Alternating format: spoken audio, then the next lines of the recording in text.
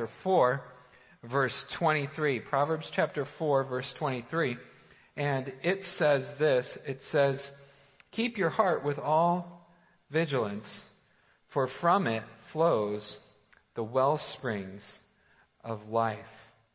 Now, as I looked at this series, one of the things that popped out at me right away was, or particularly this verse, was that, I was studying it and studying it and studying it, and I'm looking at it and I'm reading it, and it's like, yep, there's two lines here.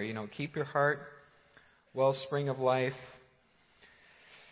Okay, I don't have a lot to go on there. And I began to look in some of the commentaries, and indeed their comments were very short as well. And I thought, boy, Sunday's coming quick, and we're still there.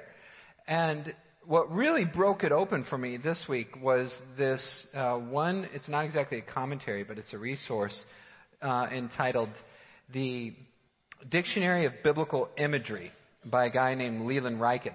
And he's a literary guy. He's not a Greek or Hebrew scholar, but instead he is a literary guy who looks at the Bible from perspective of literature. And what I realized right away, that the mistake I'd been making is, as I was looking at this from an exegetical and scientific sort of view, sort of breaking down all these terms, when in reality, even though the Proverbs are very didactic, they're very teaching-oriented, they're listen, let me tell you this, here's a truth, blah, blah, blah, they're still very poetic. They are still completely located within the Hebrew genre of poetry, and as a result, their meaning is based in a lot of ways on images. And so I began to reread this verse and realize there's imagery that the author is trying to bring up with well springs and life and guards and robbers and things like this to sort of wake you up to the intensity and drama of this situation. So since that, I'm not going to read that sort of commentary this morning. Instead, what I want to do is use some images from our life and sort of hopefully make these images that he's providing come alive. So we're going to try a little bit of new technology. I'm going to be flipping through some slides on my phone. I have 17 pictures to show you this morning, and that's a lot of pictures. And that doesn't mean I'm going to be doing this every Sunday. This is not necessarily the new way. This is just beta test. See how it goes. If you like it, great. If not, well, I'm sorry. Here we are. So this Sunday, I want to begin with this slide right here, which is a picture of some absolutely beautiful grass. And you will never guess where that is. Not in my yard. Out. Actually, it is in my yard. This patch is in my yard. Now, when I say patch, I actually mean patch, because this is a bigger picture of it right here. It really is a patch. What happened was is that I've been going through all kinds of, adventures. You've probably heard about some of them, trying to landscape and yard and, trial by error sort of thing. And I had this giant tree, a tri-trunk maple that's in my power lines and over my house and rotting in the middle and about to kill everybody. So my neighbor's like, if that tree falls, it's coming through my foundation. And if it falls, it's coming through our kitchen. If it falls, it's taking out to the power of the neighborhood. And I'm like, we got to get rid of this, right? So eventually this tree is brought down, and it leaves this giant, and I mean giant hole in the middle of the backyard. And I'm looking at it, scratching my head, saying, okay, there's a trunk. And then, of course, the tree stump grinder guy comes, and what was a little stump all of a sudden turns into a great big mountain of mulch. And I get that moved away, and I realize I just got this mess. I'm like, what am I going to do with this? I can't grow grass on wood chips. And so I decide to go over to Home Depot, and I grab some dirt, and I bring it in, and I drop it into this spot, and I throw some seed on it, and I say, I'll splurge a little, and I get the flower, pottery, nice dirt stuff. So $3 a bag instead of $1 a bag. And put this stuff on top, and I water it a little and walk away. And I come back, and I'm like, whoa, look at that. Real grass in my yard. This is awesome. awesome. And I'm telling you, it's this patch like this. So some days you'll see me just walking around in my backyard going, oh, I love this grass. This is great. Just lay down in it and go, oh, man, it's beautiful, you know? Because that is not what the rest of my yard looks like. Instead, it looks a little bit like this because I got all this sort of sandy, clay, sort of yucky soil that's really not too great at growing grass. You can see a yellow patch there, and that's what I tried to plant at one point just into the soil that was back there. And it really doesn't work. As I read this text, what I began to realize is this is somewhat of the imagery that this author is calling forth. He's basically saying, hey, you know what? Above all else, guard the soil of your soul. Guard the soil of your soul, for from it flows the well springs of life. Everything is dependent upon the soil. You know, it's really cool if you buy expensive seed, and it's great that you water it, but if you're putting it in sand or rock, it's going to die. It's not going anywhere. All of its health, all of its well-being, everything rests in the soil. The author's comments to us today are above all else, no matter what you do. Yeah, other things are important too. Yeah, you got to fertilize, you got to cut it, you got to water it. All those things are important. But above all else, guard your heart. For from it flows the well springs. Here's the imagery of life. I began to think about this, and I thought about all the great stories, you know, stuff like The Lord of the Rings or The Chronicles of Narnia, or even Dickens' David Copperfield, or even the ultimate classic, Kung Fu Panda 3, right? The Dragon Warrior. What happens is throughout all of those stories, there are great characters, and of course there's wizards, and there's knights, and there's all these amazing, talented, intelligent, capable people. But the hero who saves the day is not always the strongest or the bravest or the smartest or the fastest, but instead it's the little one with the pure heart. In all the good stories, whether it is Lucy, whether it's a Hobbit, whether it's David Copperfield, known as Daisy, Dodie, or Trot, however you want to say it, it is the person with the pure heart who saves the day.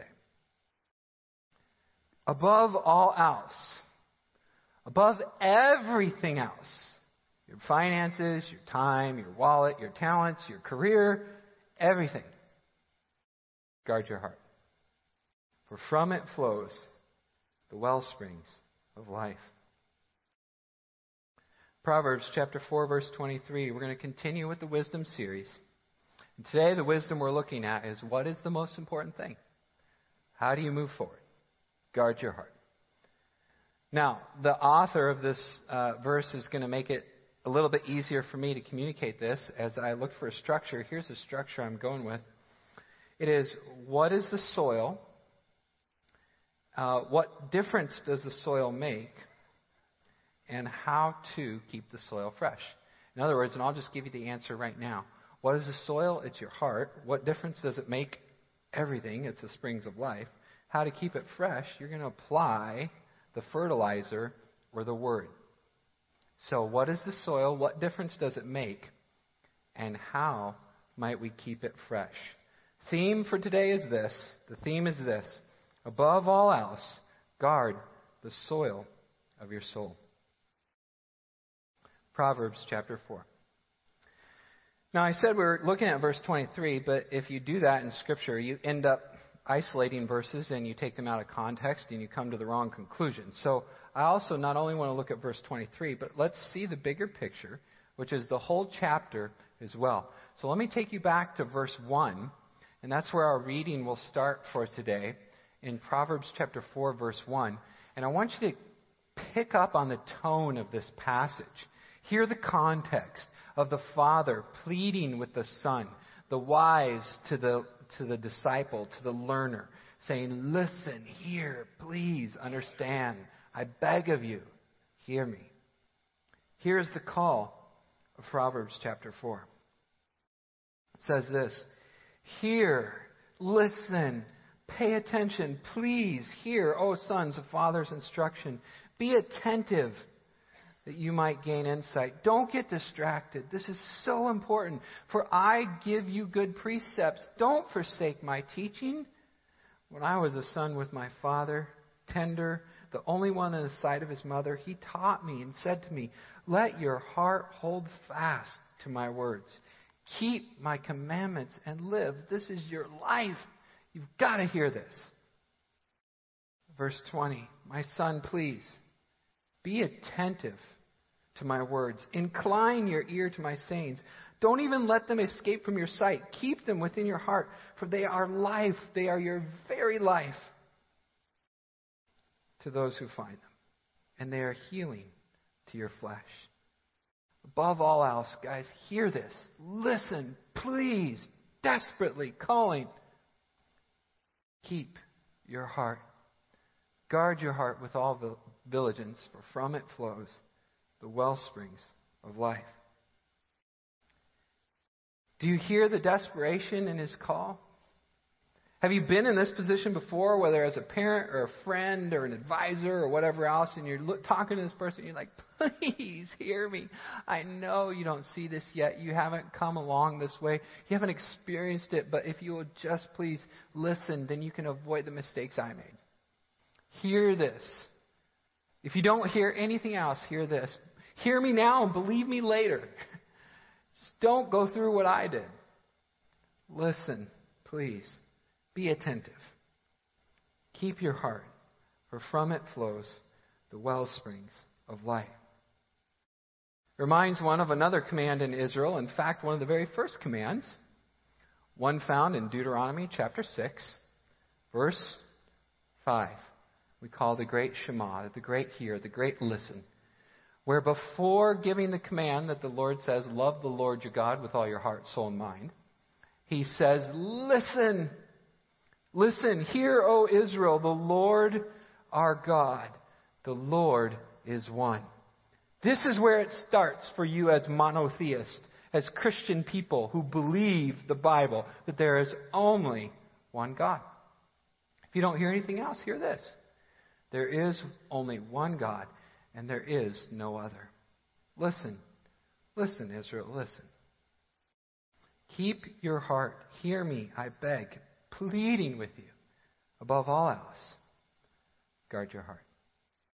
How many times have you longed to say this to your young daughters or even your young sons or whoever else you want to say to them? Listen, there are so many things that are out there that will go after your attention and grab you with a passion. They play on your hormones, your lust, your food, your desire, everything. They try to draw you in because they know what entices and attracts you.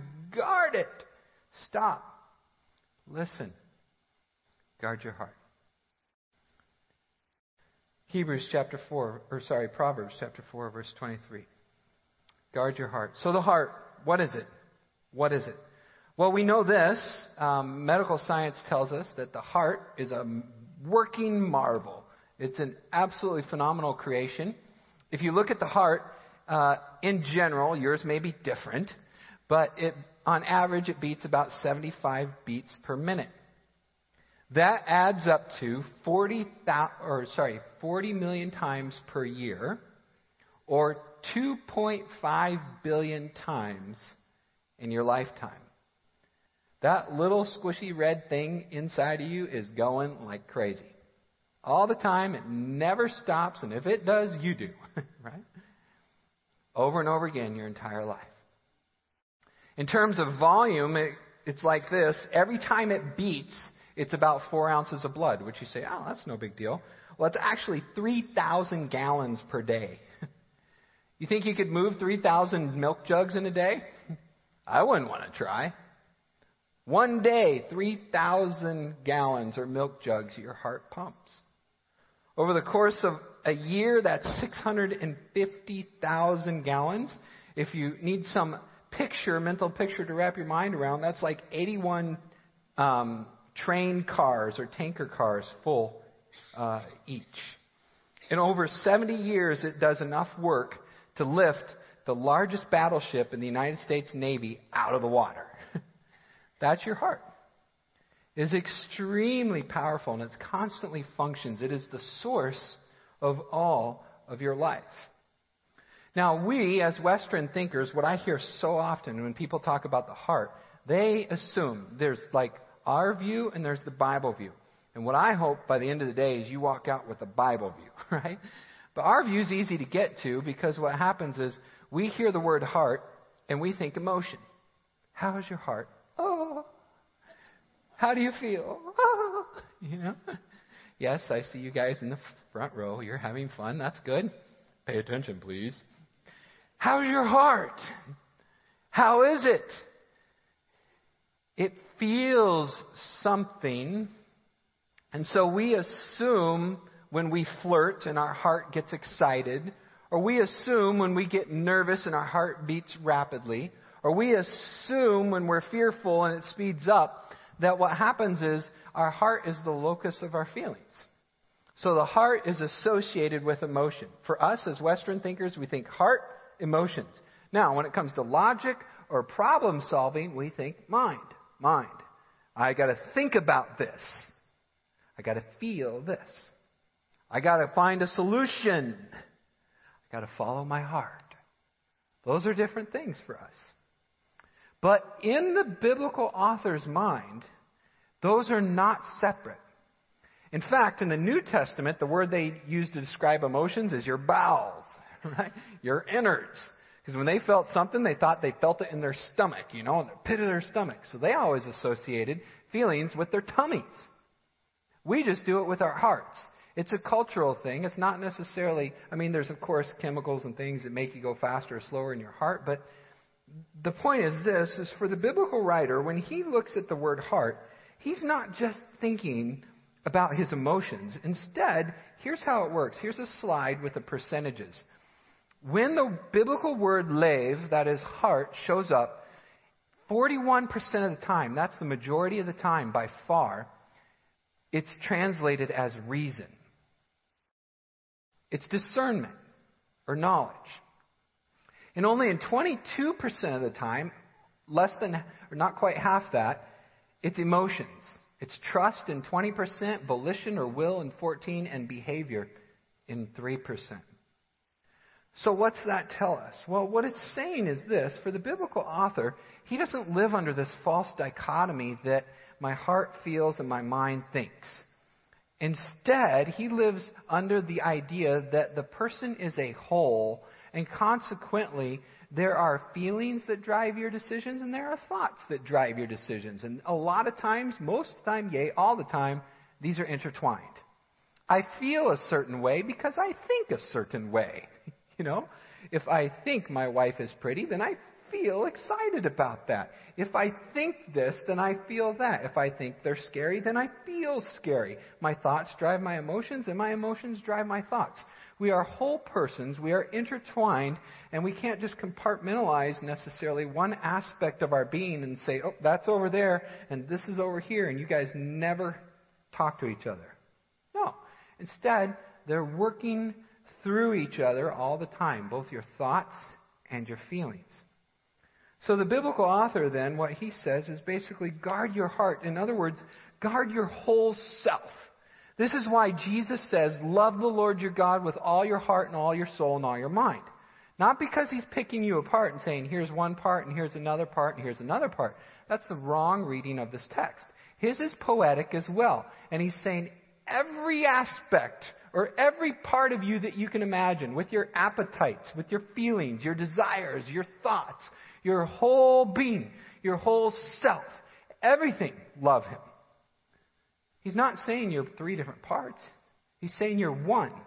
But everything that's intertwined in between there should be part of this process of loving him. That is the idea that Proverbs is trying to communicate when it says, guard your hearts. It's not just how you feel, it's even how you think. Guys, does this matter? Absolutely. Talk about purity? Guard your thoughts. Your thoughts matter. They matter to God, and God can read your mind. Are you satisfied? Are you content? Are you thankful? Or are you dissatisfied? Envious? Jealous? Discontent? Are you having biblical thoughts, or have your mind landed on stuff that comes across the screen? Are you thinking of God? What is it you're thinking of? A.W. Tozer says, the thoughts that we have of God are the highest thoughts that we could possibly have. Think on these things. 2 Corinthians chapter 10, verses 3 through 5 says, look, we walk in the flesh. Yeah, we're people. We walk in the flesh. But we're not waging war according to the flesh. Instead, the weapons of our warfare are not of the flesh, but the divine power to destroy strongholds. Do you have strongholds in the way of your thinking? Is there stuff that's holding you back? Listen, verse 5 says, we destroy those arguments, those thought patterns, those processes, and every lofty opinion raised against the knowledge of God, and take every thought captive. And that's the deal. When you guard your hearts, you got to take your thoughts captive as well. Because if you don't take them captive, they will take you captive. And you will be controlled.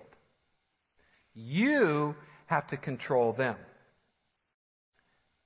Now, I'm arguing from a biblical perspective, but modern neuroscience confirms this as well. In fact, Dr. Alex Korb, a neuroscientist and author of The Upward Spiral, uses neuroscience to say this: each thought is made up of complex patterns of activities taking place between proteins and other chemicals, gene expressions, and neural connections in our brains.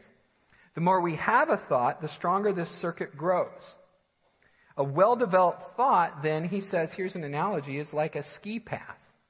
And the ones you go down, the ones that are most traveled, all of a sudden are patted down and make the most connections, and they're easiest to go. So you start thinking unbiblical, anti-God, lustful, whatever thoughts, and guess what?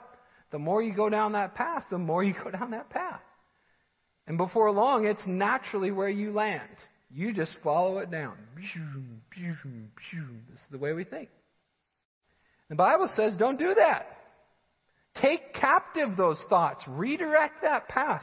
Even if it's through new snow. Trudge on. Think on these things. Don't get taken captive by them. Take them captive and you move forward. Guard your thoughts. Guard your heart. For the author of Proverbs, it's the same thing. How you think matters. So what is your heart? Here's the unbiblical is it's just emotions. The biblical author is it's all of me. My thoughts, my emotions, my will, my desires, my mind. A holistic approach to the human person, the individual. Everything. My thoughts include all of me. When you walk away this morning, remember that. It's not a dichotomy. It's an integrated, holistic self. What is your heart? All of you. Not just your flutterbugs, but your thoughts as well. Keep your heart. Why? Well, for from it flows the well springs of life. Now, here's some more imagery for you, because what happens is we hear the word well springs, and we're just like, cool. But for someone who lives in this area right here, when they hear the word well springs, they go, whoa, that is significant. Because when you look at this portion of the world, what you see is much of it is brown, right? This is a satellite imagery, and you see a little red dot there on the southern end of Israel. That's a place I'm going to take you to today and show you how important well springs are. Because for us, you can put the camera on me for a second if you want. For us, what happens is we live in Michigan, right? So we're surrounded by water. We live in the mitten, right? And there's water on this side, and there's water up here, and there's water in here, and it goes around like that. Water everywhere. My kids, they get a cup of water, and they're just like, hey, whoosh, throw it on their friend, or pour it on the ground, or, this doesn't taste good. Book, book, book, book, book, book, book. Water. No big deal. We water our lawns. We water our flowers. We water our gardens. There's water everywhere. You don't hardly even have to pay for it. There's drinking fountains all over our building. The only time you have to pay for it is you're stuck in a terminal and there's a big machine that costs $3.50. They got you. That's it. But for us, water is just no thing. But if you live in this area at this time and the word water comes up, you're like, oh yeah, I need some of that because it is dry. Let me give you a picture of what that looks like. Here's the border between southern Israel and Egypt. This is an Israeli military jeep that you're looking at, and in the background you see that lookout post with an Egyptian flag on it. You can imagine that this is a highly guarded, fairly intense sort of area. Well, if you travel down there, what the views you'll get are somewhat like our Grand Canyon, if you will. It's very arid. It's very dry. I don't see a lot of water. I don't see a lot of grass. This is worse than my yard, okay? But you can go there, and you can take a hike along these canyons, but if you do, you need to know that by the time you get to the bottom, you're going to be really hopeful that you brought your water along with you. And if not, the park ranger or whatever is going to have to come get you out because you will be thirsty. You can go there, but if you do, let me remind you, bring your water. There's no water. And water, as you know, is the wellspring of life. Now, here at MEFC, we've taken that to heart in a number of different ways. If you've gone to northern Uganda, you've seen this firsthand because you understand there are some plants there. It's not necessarily pure desert, but finding pure drinking water is a big deal. As a result, before I came, I'm told that our church raised a whole bunch of money and gave to several villages brand new wells. This decreased their infant mortality rate. This, helps them grow their crops. This does everything they need because all of a sudden they can get fresh, clean water. And when someone comes and does this for them, of course, they are super, super excited. Why? Because water is the source of life. We desperately need this. And we in North America, who are so privileged and blessed, we just totally forget. We're like, water, schmatter, whatever, just pour it on the ground. Whoa! That's water! That's the most valuable stuff on the face of the planet. It's water. It is the well springs of life. That's the imagery that this author is trying to communicate. When he says, guard your heart, for it's the well springs of life, he's trying to say there is nothing more important than this. If you're in an agrarian society that's dependent upon agriculture to grow and feed you, you need water. If you are traveling through this region, out in the middle of southern Israel, on the border of the Sinai Peninsula, you need water. And you are desperate and, in fact, about to die if you don't find it. However, what happens is this. If you're traveling along and you come across something like this, and you see an oasis or a spring, you're like, ha ha ha, my life, you've saved me. And you fall down and you drink at your feet because you found it. Well, so too the biblical author, look, they're saying, hey, Christian, if you want to be healthy, if you want to grow, you need to water your soil. You desperately need this water. You need it. And not only that, but hey, if you're a non-Christian and you're looking for life and you feel like life is just a wilderness where you are lost and thirsty and alone, then you are to fall down at the oasis of Jesus' feet and drink from the living water. In fact, that's how he describes himself. Look at the prophecy that develops from the Old Testament that is fulfilled in the New and that is promised in the future. Watch this development. Isaiah chapter 43, verse 19. God the Father prophesying for the future says, behold, I'm doing a new thing. Now it springs forth. Do you perceive it? I will make a way in the wilderness, just like that picture you saw. There will be a way and rivers in the desert. Then Jesus comes on to the scene at this well that's from long ago through the family of Jacob. Is there any coincidence there? I think so. And he says to the person sitting there, hey, if you knew who was sitting next to you, you would ask him for a drink, and he would give you living water. For whoever drinks the water that I give him will never be thirsty again, and that water that I give him will become a spring of water welling up into eternal life.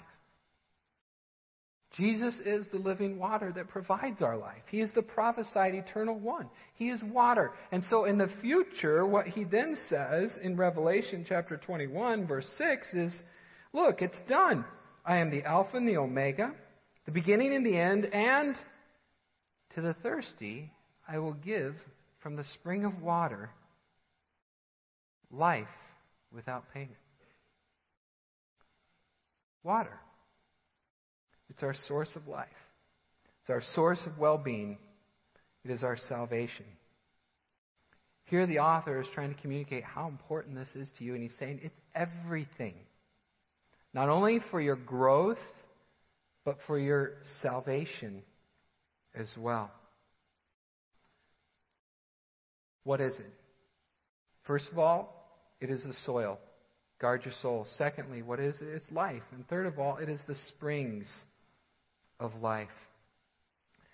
What's interesting about springs is that they are perpetual and they are abundant. They spring up. They keep flowing. If it's a lake that has no source, then eventually it might dry up. But a spring that comes from deep within the ground is constantly renewing itself.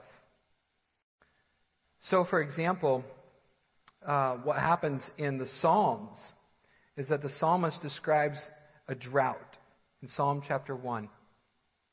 He says, look, when there's a drought, this is what happens. Blessed is the man who walks not in the counsel of the wicked, nor stands in the way of sinners, nor sits in the seat of scoffers.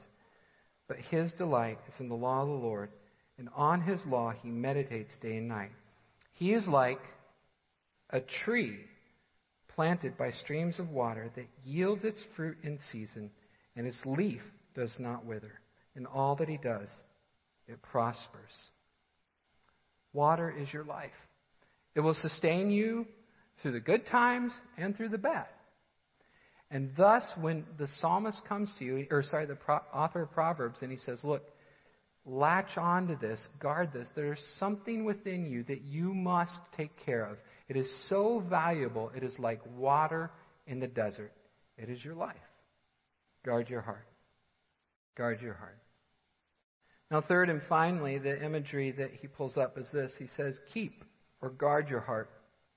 Now, my little boys will like this because when you say keep or guard, the imagery it's trying to bring is that of a soldier, of a guard, standing guard, like in Nehemiah's day when he tells the guys, hey, stand on the wall and get ready in case someone comes, hold your sword and be ready. Why? Because two things. Number one, if you're a guard, you got to keep the bad guy out and you got to keep the good things in. So for the thing that's attacking from the outside, you protect against it. But for example, if there's treasure or loot or valuable stuff, you want to keep that in. Like a bank. The bank guard is repelling the robber, but also protecting the goods that are within. So, for example, the soldiers at Jesus' tomb, what was their job? Keep him in, right? So, here in this text, when he says guard your heart, he's asking for two things. Number one, he's asking you to keep stuff out. That is the bad stuff. And number two, he's asking you to keep stuff in. That's the good stuff. So basically, it's pretty simple. When the text tells you to guard your heart, it's saying keep the bad stuff out and put the good stuff in. Keep the bad stuff out. We know what that means. It means have a high morals, avoid temptation, resist it, flee from it, depend on the power of the Spirit. Keep the bad stuff out. And as you go through these decisions, you can ask yourself the question, in this situation, what would give Jesus the most pleasure? Should I do this? I have the option. Or should I go a different direction? What would be best? Because there's a number of things I can do. It's okay. I'm not making a list of do's and don'ts.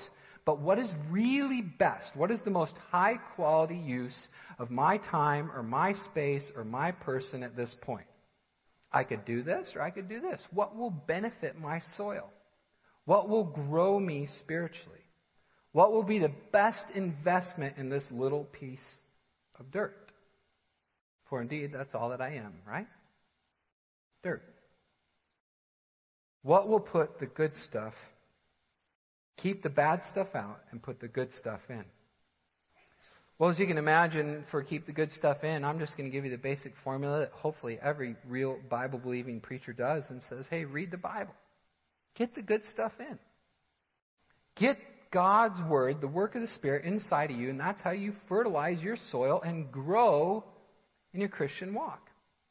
Now, there's a lot of ways you can do that. We've got, the advantages of modern technology, so I know our lives are busy, and I'm not asking you if you're, dyslexic or you're struggle with reading to sit down and read for 4 hours a day.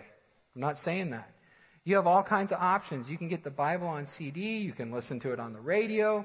You can listen to preachers. You can listen to podcasts. You can do all kinds of things to put good stuff in to you. And the more you fertilize and the more you feed, the better it's going to be. And that's the stuff that you will use then to take captive every thought. As you put good stuff in, bad stuff goes out. Last night I was watching a video on how to keep ants and all these other little boogers out of your yard. And basically they said this. There's, of course, chemicals and things you can apply, and those are dangerous. You've got to be careful and call a professional and don't choke and die and blah, blah, blah, blah, blah. But at the end of the day, the best thing you can do is have a thick patch of grass. By having thick grass and keeping it full and keeping it healthy, none of the other bad stuff wants to be there. And that's the idea here. Grow it thick. Grow it healthy. Grow it strong. Grow it well so that when drought comes, you're just like that tree and you're like, I'm okay. Yeah, it's a dry time, but I recognize it's just a season and I'm going to walk through it and trust God, and I'm going to find some other way to get nutrients. Maybe I can't keep the same rhythm or routine that I had before. And I really like that because when I was away on the mission trip, I had all this all this reserved time for prayer, and now that I'm back in life, there's the daily grind, and there's my children and my house, and I can't do it. What do? Do something. Do anything. Just do something to get the good stuff in. And as long as you till and take care of that soil, it's going to grow. But if you don't, you know what happens. It's almost worse than weeds. Because if there's weeds, at least they hold the soil down. But if there's no weeds, man, that soil begins to erode. And away it goes, and all you're left with is sand and clay. But of course, that doesn't happen overnight, right? It's a gradual process. So you think you can skip a little here and skip a little there and be okay and rest on your laurels, but before long, all of a sudden, everything's eroding. And you don't understand why you keep going down that same path. But that's the path that you've trampled down. And now here go your thoughts, and here goes your mind, because you haven't guarded your heart. Guard your heart. Guard your heart. For from it flows the well springs of life. Here, listen, O Israel. Listen, Midland Free.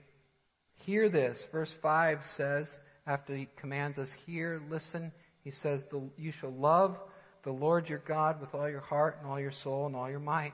Yes, we're in. What's that mean? Emotions feel warm and fuzzy about him? What should I do? How do I love him? The next verse. Verse 6. And these words that I command you today shall be on your heart. 75 times per minute, 40 million times per year, 2.5 billion times over your entire life. Over and over and over again. You want this word pumping in and on and through you your entire life. You shall teach these things diligently to your children. Talk of them when you sit in your house. When you walk along the road, talk about it. When you lie down, think about it. When you rise up, think about it. If you want, bind them as a sign on your hand, and they shall be in the frontlets between your eyes. Everywhere you look, you need to see this. You shall write them on the doorpost of your house and your great gates. Hear, O Israel, listen, keep your heart. Get that fertilizer in. Keep it in. Don't let it erode. And guard it. For from it flows the well springs of life. What kind of grass do you want to be? You come over to my place and I'll show you a lot of different types.